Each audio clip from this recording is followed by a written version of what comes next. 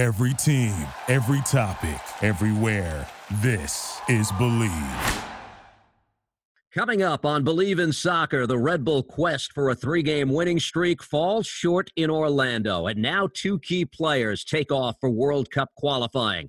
The Shep Messing Daily Cast begins now.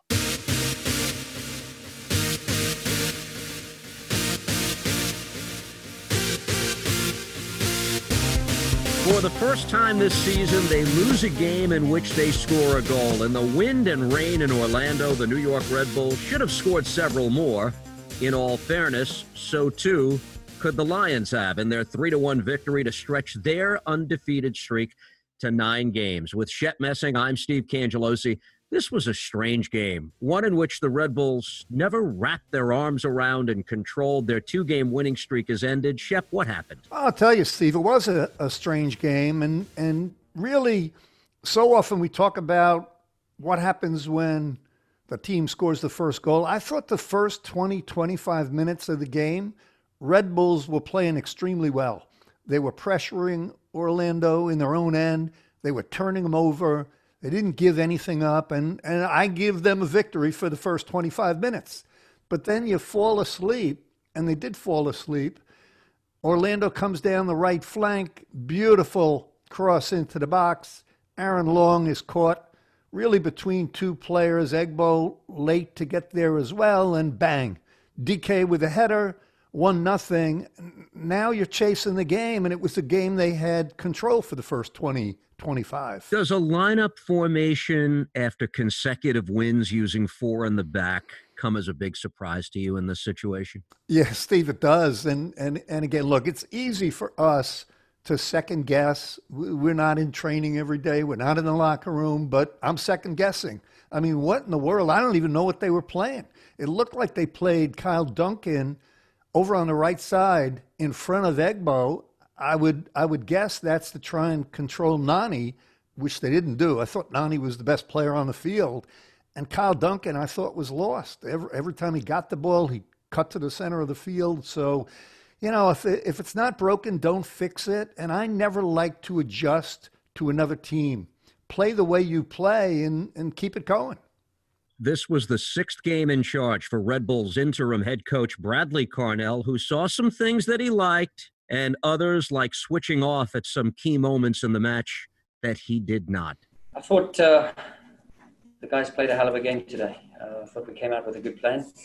The first 20 minutes before the first goal, I thought we had a good couple of opportunities. Brian White goes 1v1, and we just failed to hit the target. And then all of a sudden there's a stretch there where we get zapped. We just kind of get lifeless, lose 1 or 2 duels and lost a fight. And then you feel the swing and the momentum changing. And then we just had a bit to do in our own minds with regards to that. The game just gets a bit loose. We knew transition is their big weapon. And it's disappointing to give goals away up high on the field with the throwing that we have. We can't secure the ball, and then they're off to the races on a transition and on a break. Yeah, I thought we went toe-to-toe. Proud of the performance. There's work to do in terms of, just matching up to the physical qualities of that team. And we knew going into it that we had to bring the fight before anything else. We start with the ball. And there we fell just short. But credit to the boys. They put in a good effort, second half especially, and we kept on going. We showed the weapons that we have and what we can do, especially late on in games. So, listen, I'm a little bit gutted with the result. And then on top of that, now we lose Kaku and Christian Caceres for the national teams, of which we wish them well and hope they come back strong and healthy and positive. We'll get to the loss of Kaku and Christian Caceres for at least the next 4 and possibly the next 5 games due to national team duty in a moment. But the loss of Tom Barlow to injury was such a downer, I think, for Red Bulls fans who watched him break through with a 2-goal performance just a week earlier, Shep. They missed him in that game. Yeah, they really did. And look, we've talked about it all year. Who's going to be the guy up front that cements down that position? Tom Barlow, Brian White, Jorgensen. And Barlow had that monster game. Hey, look, he's been playing well. We talked about the shots he's getting, the chances. Finally, he gets a chance to put 2 away. That's a big blow. And again, not picking on Brian White, but against Orlando, he was invisible. One thing the Red Bulls had difficulty with, the physicality of some of Orlando's best players, such as Dike. And then on Orlando City's second goal, Pendant could do very little to stop Junior Urso from doubling the lead. Here's what happened. Junior Urso, last man back, Pendant. Junior Urso leaves him and is waiting, and he scores! And Orlando City have doubled their lead. Well, Shep, it was Pendant who was the victim on that play. I think fans were expecting and hoping for a more assertive performance by the Red Bulls defensively as a whole. It needed to be better yesterday. Yeah, I want to stick to that second goal for a moment, Steve, because I always like to go to the play behind the play that gives up the goal. So remember, Kaku had a corner kick, far side of the field. He made the signal, played it short to Kyle Duncan. Kyle Duncan cut to the left, cut to the right, got trapped by three players, lost the throw-in, bang. They're off and running. Florian Valot had a chance to foul. He didn't. And so that starts with a corner kick where you've got all your big players up front, and now they take the ball, turn it over, and go get a goal. Look, Junior Urso, I thought, had a terrific game. Not just about the goals, but that is it's just something you can't do at this level. A bright spot for the Red Bulls in this game was Florian Valot, who becomes the fifth Red Bulls player to score multiple goals this season. And some carelessness by Orlando's Kamal Miller leads to the Red Bulls getting the goal that keeps them very much in striking distance. Valot trying to return. Valot got there. It bounced off Daniel Royer. That came out of absolute nowhere. But that's exactly what the New York Red Bulls do. And they're right back in this game. City here. Miller with just a really poor, careless clearance. Something John Strong said on Fox, making that call, used to resonate much more strongly. That's what the Red Bulls do best, he said in the aftermath of the goal. But the truth is they don't press the way they did 2 seasons ago. No, and Alexi Lalas during that broadcast was joking about it too. At halftime, he was pretty funny. He was saying, I miss the old Red Bulls. They don't, Steve. They really don't press. Again, do they have the personnel to do it? I don't know. Look, what I'm optimistic about is this is a new regime for Red Bulls. I have faith every time we talk about it in Kevin Thelwell. He's going to make this his team. Whether it's a coach that's still rumored to be being brought in, whether it's upheaval in the roster, I have full confidence. I'm excited about this regime. I'm not excited about the team on the field today, but I like that they finally made a move at the top, starting in Austria, to say, hey, I care about this team. I'm bringing in some people to manage this team. Kevin Thelwell the first. Now maybe the coach, rumored to have coached his last game at Barnsley over the weekend. So I'm excited for the future. You just have to take what you could get right now. But I'm more than curious about the final 8 games of this season as well. Just to tie up the loss in Orlando, in a 2-1 game, was Robin Janssen guilty of a handball which would have given New York the opportunity to level the match? I think absolutely not. And I'm the first one to go against the grain.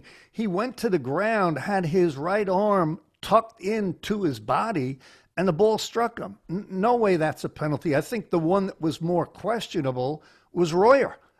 I thought, look, did he embellish a little bit? I thought he got hacked on that play. For me, that's a penalty kick, not the handball. Subject for another day, something officials around the world need to do a better job with, computing stoppage time. No way there should have been 4 minutes posted at the 90-minute mark. And while the final whistle did not blow until after 98 minutes ran off the clock, I have too much time on my hands. I actually timed 4.5 minutes of delays due to the Nani injury and the VAR check on Orlando's third goal. You don't have to comment here if you don't want to, but this happens around the world every weekend, and it mystifies me. It's the simplest thing in the world. Use your stopwatch, know exactly how much time a team should be allotted in their efforts to tie a game. Yeah, Steve, I do want to comment because it's infuriating to me as well. But I don't see the middle ground, right? You could either, like they do in college, the clock runs out, it's the end of the game. There's no stoppage time. But then stalling during the game gets rewarded, right? Then if you go to stoppage time and the stopwatch, like you say, it's just never accurate. You're right, it's frustrating. But for me, the frustrating part for Red Bull fans and for us watching the game's over. You've lost. And now we're sitting here watching a review of a play that, clearly for me, the goal was going to stand. Mm-hmm. And, put us out of a misery. Just make a call and end the game.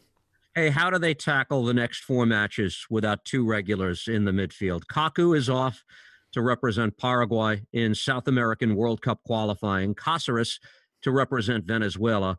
Carnell said something interesting the other day. He said, we don't approach matches the same way with Kaku not in the lineup. What do you think he means by that? Well, I think he means they could play a more physical game, not looking to play through Kaku. And look, in terms of the deep central defensive shape of the team, I think without Cáceres, they're in good shape. They have Drew Yearwood. They have Florian Valot. Sierkowski is now healthy. So they have players at that spot. The question is, to your point, different style of play without Kaku. Can Omir Fernandez step up? I'd like to see more of Ben Mines. Can Florian Valot step up into that number 10 position and then play Sierkowski and Drew Yearwood as the holding midfielders? I think he's got a lot of options, Bradley Carnell. We'll probably find out. I know we'll find out the game coming up on Wednesday. Sierkowski was reintroduced to the lineup as a sub at Orlando City. Sean Davis is getting closer. We don't have an exact timeline for his return. Ryan Meara got on the plane and was in Orlando, even though David Jensen got the start. This is now an interesting call for Bradley Carnell. If Meara's ready, I suspect they go to him Wednesday night to face Miami. Yeah, and look, Jensen made some big plays, but this would be the time to make the switch, right? You're not going to switch on a winning streak. So, you're at home. Ryan Meara ready to go. I would think, again, not just the physical play, but the leadership of Ryan Meara. He boisters the confidence of the defense. I would think so. I do want to mention that one player I thought had a good game was Tim Parker. I thought he looked sharp. I thought he looked crisp. He had a lot to deal with in terms of getting out wide to cover players, but I thought he looked good. The dust settles from the weekend now with the Red Bulls 7th overall in the table in the Eastern Conference. I think what we've firmly established here is that we know what the top 4 is in the Eastern Conference. And that's not to say that any of those teams are unbeatable when we get to the colder weather in November, and especially in a single elimination format. But what are we looking at here with the Red Bulls team? Right now, on course to get to the playoffs for an 11th straight season, and that's not an achievement to sneeze at. There is some great value in that and how you've been somewhat competitive year after year after year, and obviously some years better than others. But what's the ceiling for this group? Do you have a handle on it yet as we get now into the meat of the month of October? Yeah, Steve, it's going to be an unusual take because I've been critical of the roster.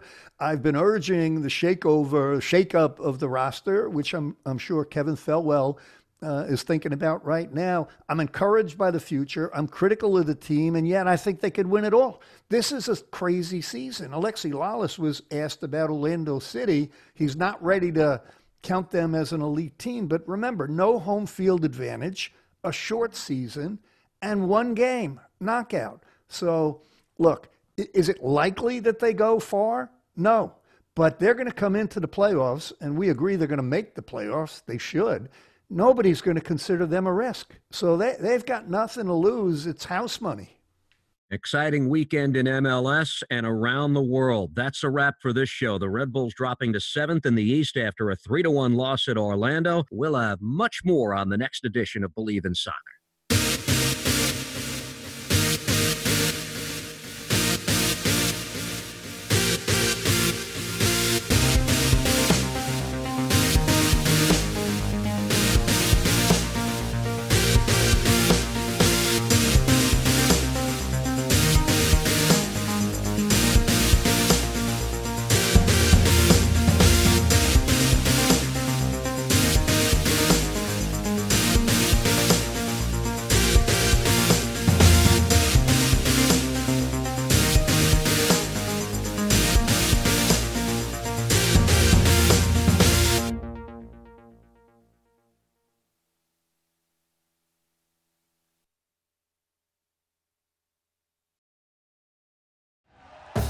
Thank you for listening to Believe. You can show support to your host by subscribing to the show and giving us a 5-star rating on your preferred platform. Check us out at Believe.com and search for BLEAV on YouTube.